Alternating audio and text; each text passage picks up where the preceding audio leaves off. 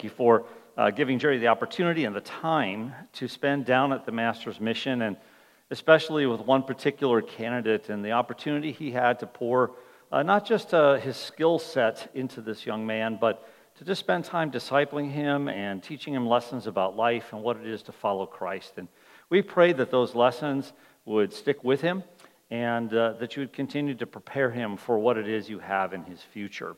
We pray for the mission itself, that you continue to bless their trainings, bring them students that you put in their path to go out into the world to share the gospel with those who have not heard. We pray for Jim and Barb Teasdale who run that mission. We love them. We pray for their success, and especially as the leadership is going to be transitioning soon, we pray that with the new leader, it would just continue to be a fruitful ministry and be useful for the expansion of the kingdom of God. And this morning, we'll continue reading in Isaiah 55. It says, "For as the rain and the snow come down from heaven, and do not return there, but water the earth, making it bring forth and sprout, giving seed to the sower and bread to the eater, so shall my word be that goes out from my mouth. It shall not return to me empty, but it shall accomplish that which I purpose, and shall succeed in the thing for which I send it." And we pray this morning, Lord God, we thank you for one of your greatest gifts that you've given to us, your word in the Scriptures. And we pray that by your Scripture this morning, that you would bless our lives and that you would cause us to see more of Jesus. Amen. So, we're continuing in our study in the Gospel of Luke this morning. And so you can turn in your Bibles to a passage before you in Luke 19:45, or you can just follow along with the text that's been printed for you in your bulletin. So, there are a lot of things that distract us in life.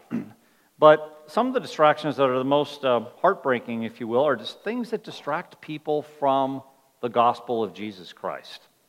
And things that distract them from hearing it, distract them from believing in it, distract them from obeying the gospel of Jesus Christ. And one of the main things that distracts people is controversies. Controversies distract people. And those controversies might be religious controversies, or maybe a controversy about Christianity, or maybe it's just a controversy about in our life or in the world today.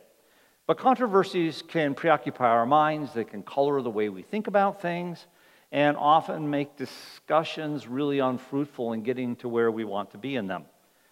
And so I think about people that we're sharing the gospel with, and we really want them to truly hear the gospel, but not be distracted by all these other things that might be running through their minds, so that they can really go ahead and trust the Lord by repenting of their sin and putting their faith in Him. And controversies also can distract Christians. It can distract us. We know that. We've probably succumbed to it ourselves at one point in our lives or another, where controversies take over our minds and our thoughts and our hearts, and so the main thing fails to be the main thing. And we know that that main thing in our life is supposed to be the gospel of Jesus Christ and its clarity in our life. Well, this is the situation that we're going to find, we found Jesus in as we've been looking at his life through the Gospel of Luke, but especially this last week that we're now entering into in the Gospel of Luke, we see controversies all over the place and how they really distract people from believing in him. So let me read to you our passage this morning, starting in Luke 19:45. "And Jesus entered the temple and began to drive out those who sold, saying to them, 'It is written, my house shall be a house of prayer, but you've made it a den of robbers.' And he was teaching daily in the temple. The chief priests and the scribes and the principal men of the people were seeking to destroy him, but they did not find anything they could do, for the people were hanging on his words. One day, as Jesus was teaching the people in the temple and preaching the gospel, the chief priests and the scribes with the elders came up and said to him, 'Tell us by what authority you do these things, or who is it that gave you this authority?'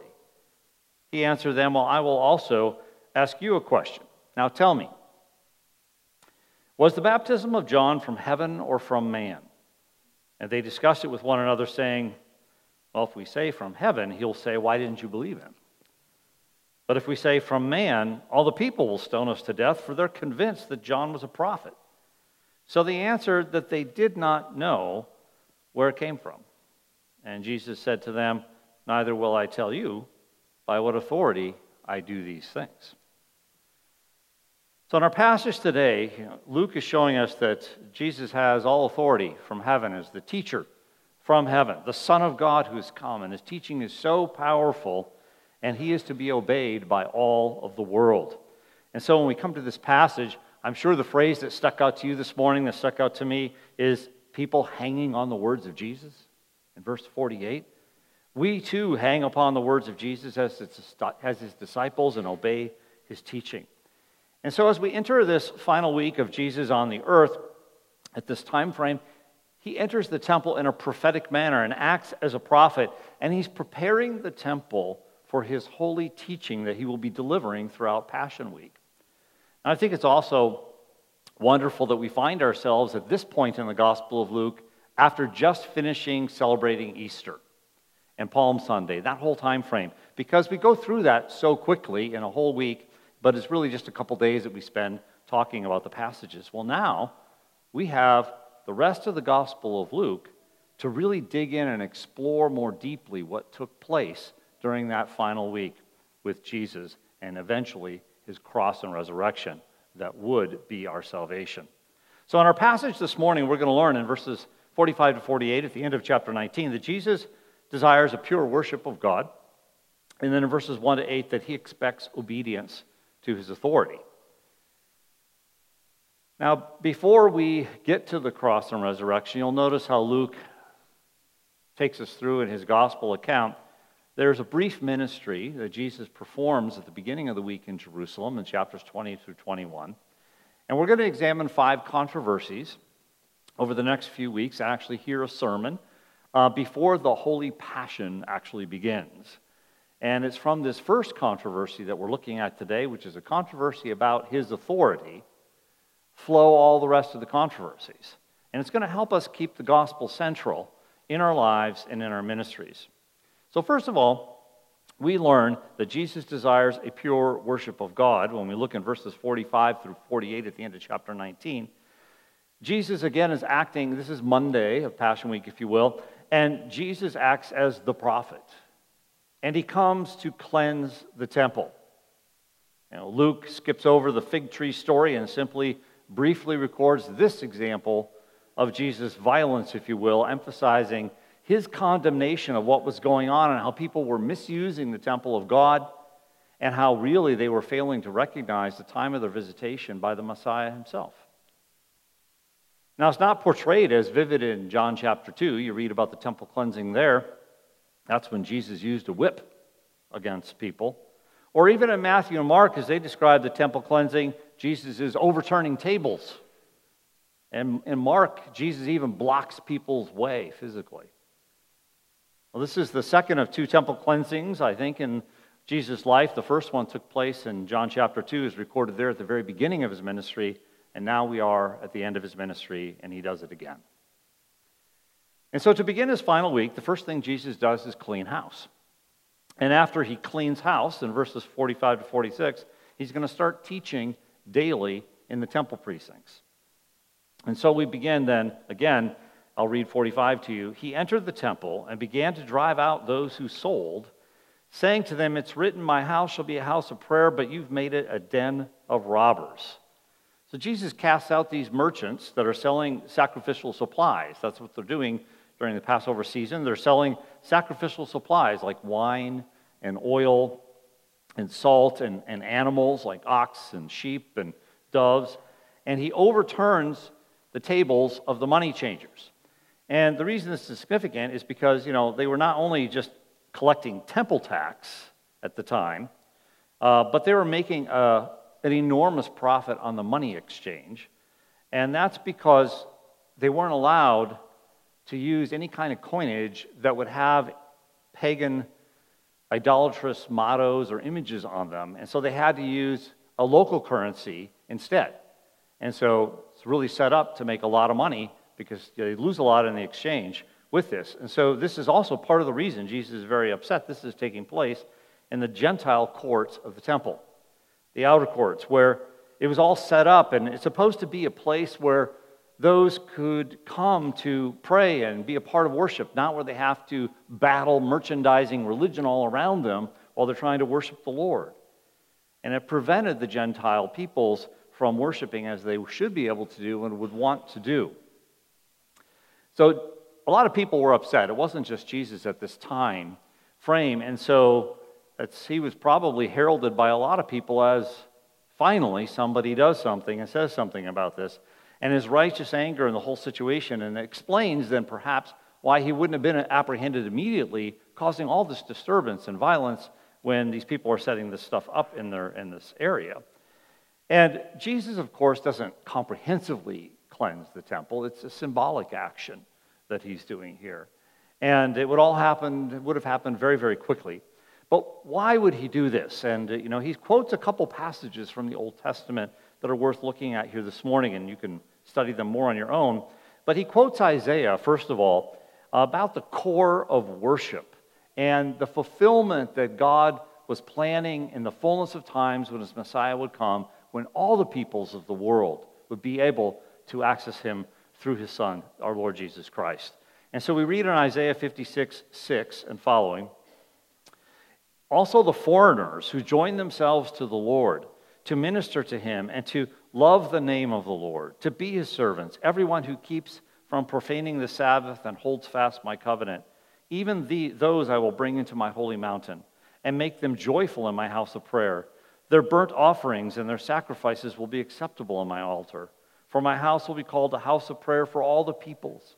The Lord God who gathers as the dispersed of Israel declares, yet others I will gather to them, to those already gathered.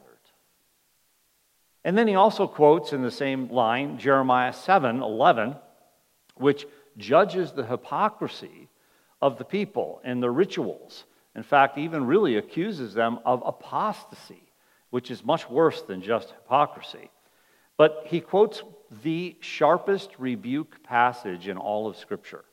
So if you're interested in reading that, all of Jeremiah chapter 7, that is the most scathing rebuke you will find in the Bible. Jeremiah's speech at the temple gate is recorded there. So Jesus is quoting from that, saying that the people are as bad as they were then.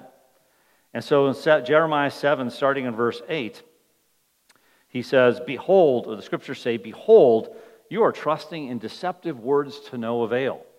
Will you steal, murder, and commit adultery, and swear falsely, and offer sacrifices to Baal, and walk after other gods that you have not known, and then come stand before me in this house, which is called by my name, and say, we are delivered, that you may do all these abominations? Has this house, which is called by my name, become a den of robbers in your sight? Behold, I, even I, have seen it, declares the Lord. And so this phrase, den of robbers or robber's cave, covers both of these offenses, that they're misusing the temple and they're abusing other people. Of course, the misuse of the temple is the greatest of offenses, and the temple, you see, had become a place to hide their sin. So they would spend all the time outside they had in the temple, or during the week, let's say, committing all sorts of sins, not even the ones named here, but beyond that. And then they would cover it up with worship. And they'd show up in the temple pretending as if they didn't offend God, or he didn't see God, or he obviously doesn't care because he didn't kill me yet. And so then they would proceed to offer worship. That's what was going on. That's what Jesus is accusing people in his own day of. And he's really saying that they're a bunch of hypocrites because they act like they're pursuing holiness, but really their pursuit is just doing religious things, religious rituals.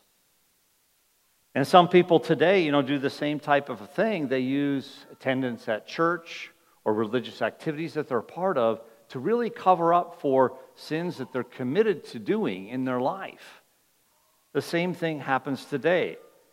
But the people of God, we should be more committed to grow into holiness and not presume upon God's grace and mercy.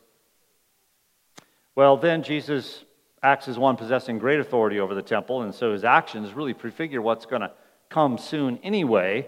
So they weren't using the temple the right way. And so God's going to destroy the temple in just a few decades. And we'll read about that, actually, and we'll read about a little bit chapter 19, but we'll read more about it in chapter 21. And so another prophecy is going to be fulfilled, and that's from Malachi chapter 3, verses 1 to 5. Now, there's certainly a lot more that's going to happen, of course, when Jesus returns and brings in the ultimate of purification and blessing for his own people and judgment upon those who are hypocrites and those who don't obey him. But the coming suddenly to his temple that took place during this week on Monday was predicted in the book of Malachi. And so we read in chapter 3, "Behold, I'm going to send my messenger, and he will clear the way before me. And the Lord whom you seek will suddenly come to his temple. And the messenger of the covenant in whom you delight, behold, he is coming, says the Lord of hosts. But who can endure the day of his coming, and who can stand when he appears? For he is like a refiner's fire and like fuller's soap. And he will sit as a smelter and purifier of silver. And he will purify the sons of Levi and refine them like gold and silver, so that they may present to the Lord offerings in righteousness. Then the offering of Judah and Jerusalem will be pleasing to the Lord, as in the days of old and former years.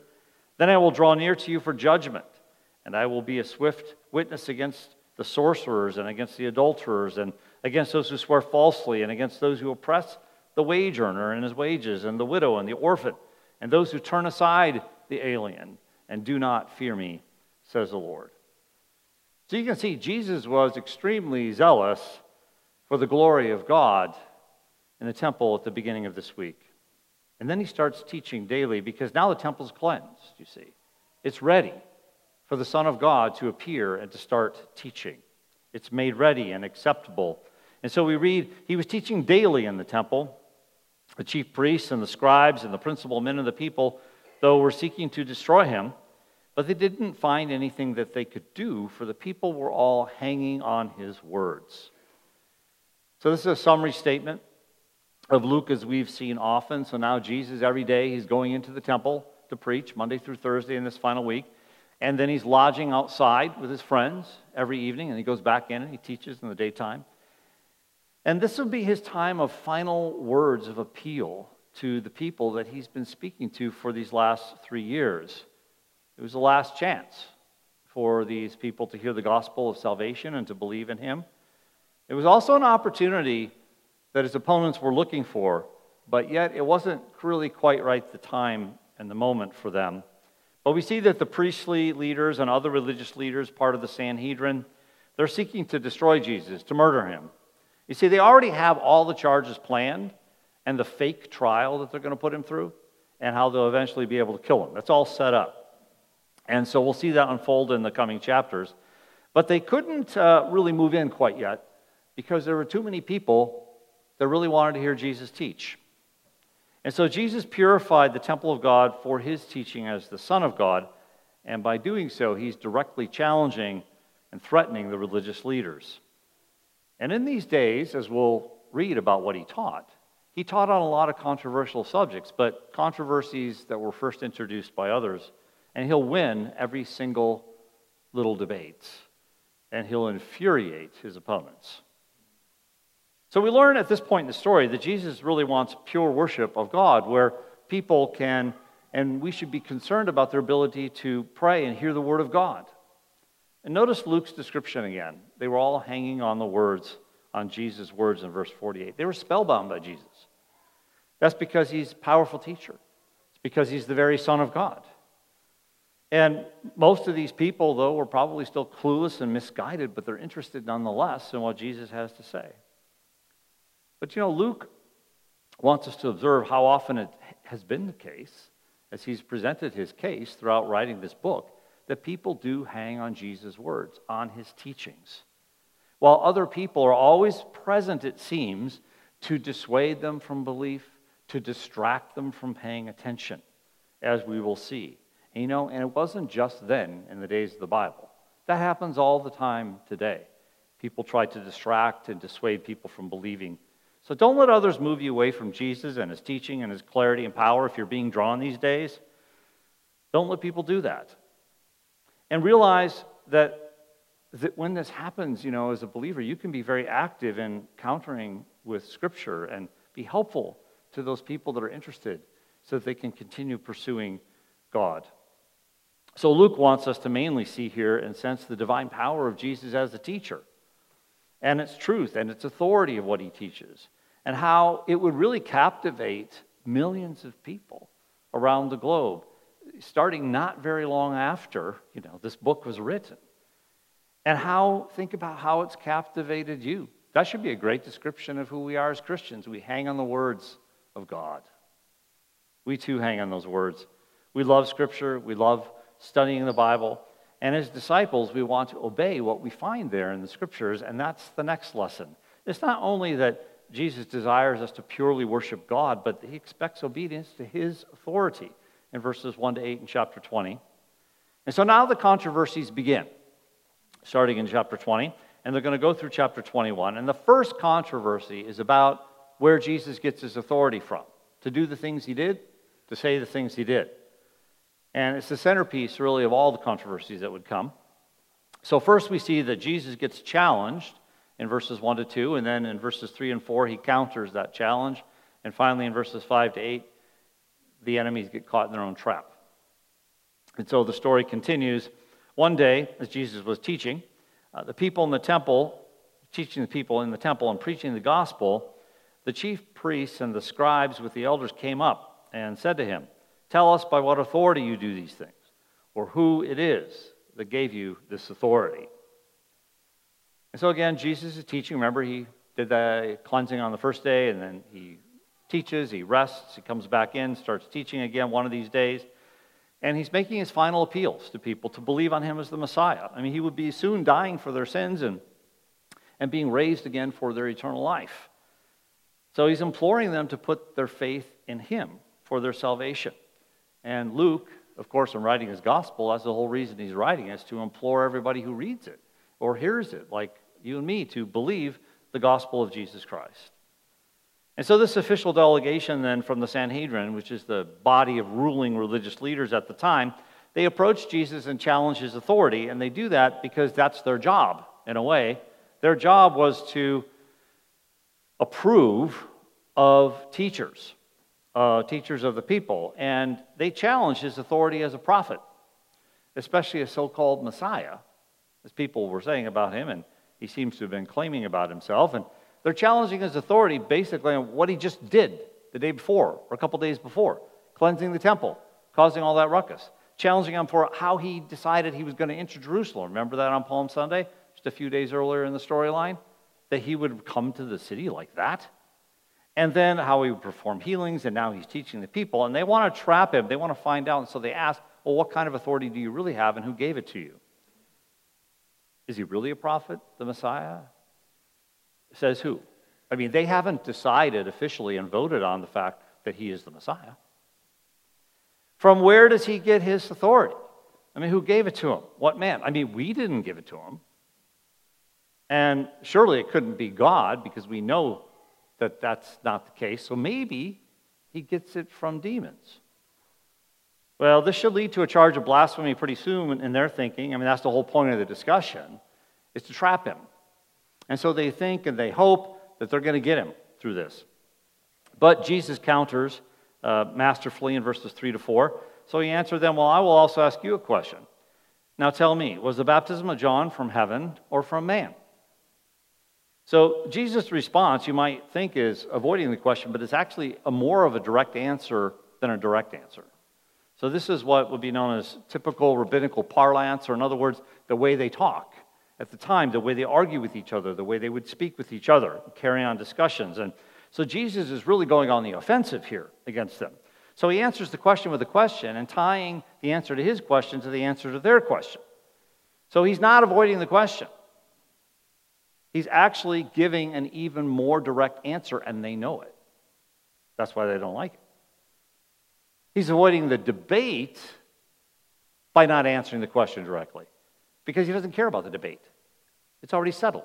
And so by asking the question that he's asking, he's just declaring in their face that he is a Messiah. That's what he's doing here. By bringing up the baptism of John and John the Baptist and asking, well, where did he get the authority from? Jesus and his ministry, we know, are intimately tied to the ministry of John the Baptist. In fact, Luke's gospel the whole first 3 chapters, the introduction to the book, remember, it's going from part of John the Baptist's story to part of Jesus' story, back to John's story, back to Jesus' story, because he's showing us that these ministries are intricately tied together. And in chapter 7, there's a bold statement about this fact. Everybody knows, who would have been listening, exactly what Jesus is doing. Because John is the preparer of the Messiah, and Jesus is the Messiah. And that's what's going on here. And so both of them get their authority from the Lord God and from the Scriptures. So the religious leaders, they already decided that they don't really believe in John. And so even less so than in Jesus. And if they did believe in John, well, then they would be believing in Jesus. That's the point. We've heard that said before. Or at least they'd be seriously thinking about Jesus and seeking after the truth at this point. And so they get caught in their own trap. And that's what happens in verses 5 to 6 as it's recorded for us.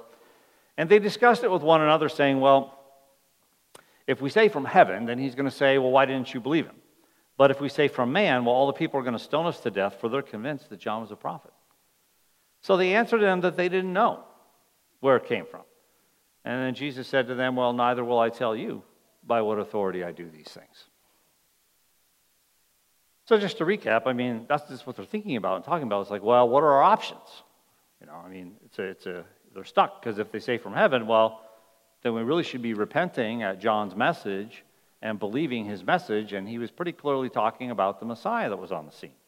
But if we say his authority is from men, meaning only from man, well, then we're going to get killed by the people because they love John. He was leading the spiritual revival in the desert, and people went out and believed in him, and they're anticipating the Messiah. That's why they're there, listening to Jesus. You see, most people believed in John at the time, or at least respected him very highly, and they still were considering his message, which is that Jesus is the Messiah. So they equivocate in their answer about the question because of the public situation, and they say, well, we don't know, as if somehow they're still thinking about it or still considering the question. But they've already decided in their minds and hearts that they're going to reject Jesus anyway. They've already got his trial and death planned. But really, you see, they're just not interested in the truth. They want Jesus gone. And so since they refuse to answer his question, well, then he refuses to answer their question. But everybody knows that the question's been answered. Because they rejected John, he rejects them. And Jesus wins this little game. And his answer is obvious. It's very bold and clear. And he's saying that both John's authority and his come from God himself. And John is the prophet prophesied about who would be the prophet that came right before the Messiah, and that Jesus, that he himself is that Messiah. So by the way in which Jesus dealt with this challenge, it becomes really obvious that he expects people to listen to him and to his authority, and he's not really interested in these little intricate debates that they haven't been able to figure out, but that he just declares with truth and authority what the answers are. You know, just like Jesus, just like the religious leaders at the time, you know, people often do similar things today. They cop out on making a decision on Jesus Christ.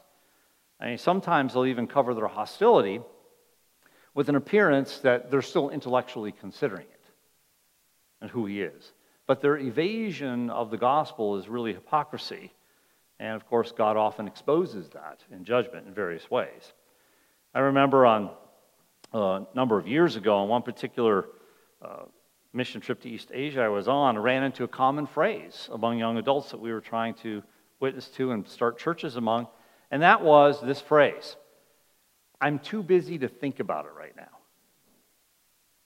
You know, too busy to think about it right now. That gospel that you're talking to me about, that Jesus you're talking to me about. And I wondered to myself, that's interesting. We sort of hear the same thing here, but it really stood out.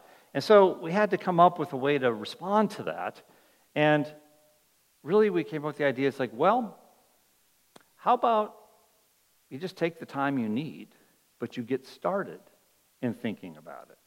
Thinking about something maybe we give you to read, or thinking about it and praying with it with this friend of yours that's with you today. And so people need to be challenged to not evade the question.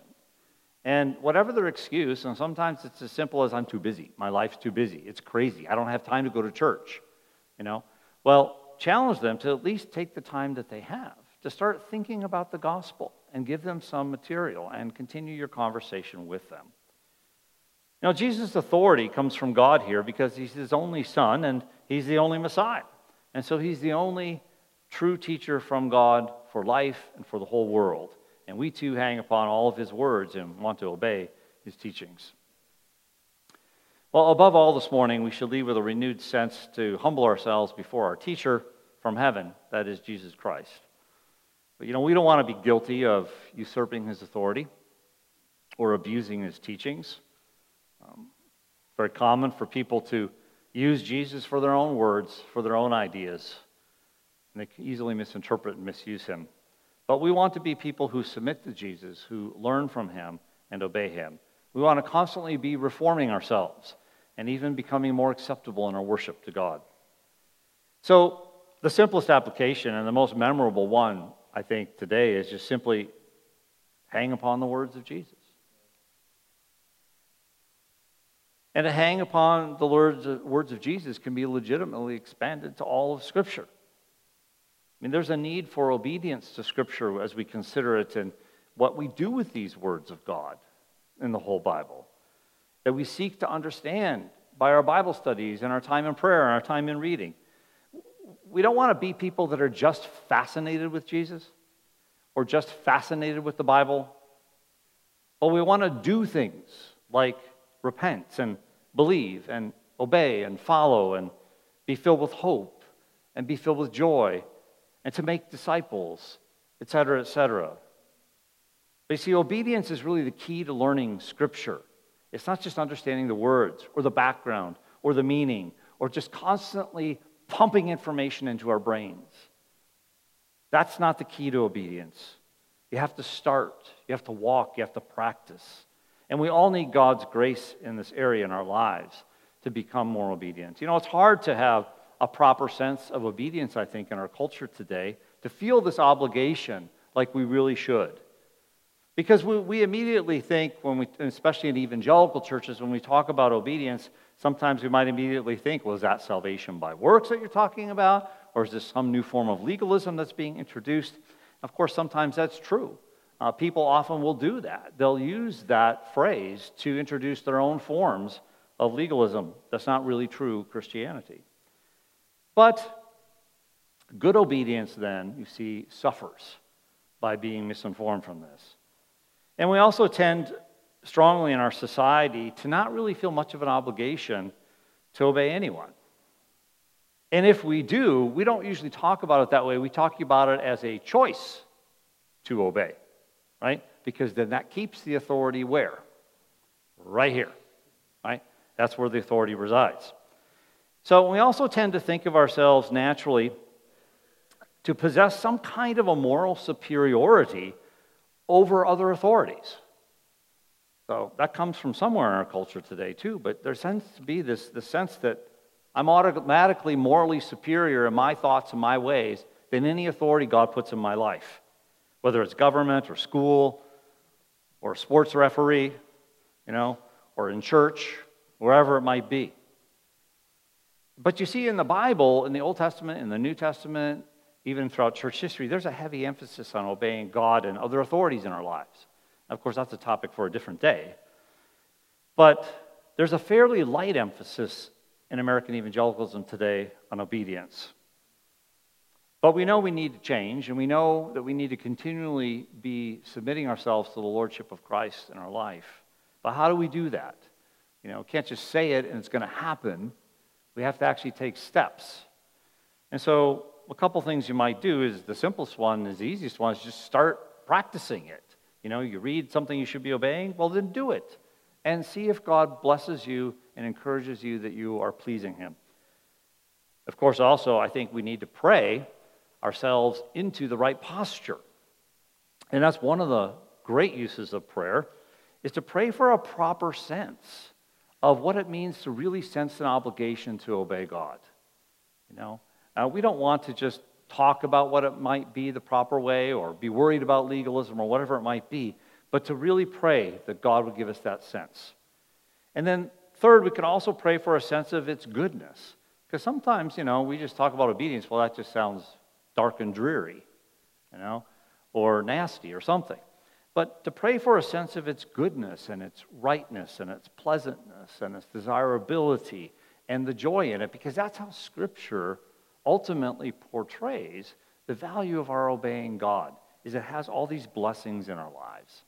So let me pray for all of us for this. And Lord Jesus, we do come before you this morning, and we are ones who hang upon your words and all the words of God's Scripture that's been given to us. You are the teacher from heaven, the one who speaks truth, the one who revealed God to us in his fullness, one who actually preached the gospel with the clarity that we need to know and continually need to meditate upon. And we pray this morning for ourselves that you would give us the courage and the desire to obey more, maybe in areas that the Holy Spirit's even convicting us at the moment, and that you would move us to pray for a proper sense of how we should obey you and following the Scriptures as they teach us, and just show us above all the goodness of all of this, the rightness in your sight of it, and the joy that you bring into our lives, and really the profitability, the fruitfulness that comes from living this way before you. Lord Jesus, you are the only true teacher from God on life and ministry, and we want to continue hanging upon your words as your disciples and obeying your teachings. Would you make this true in our lives here at Calvary Church? And we pray this for your glory among us. Amen.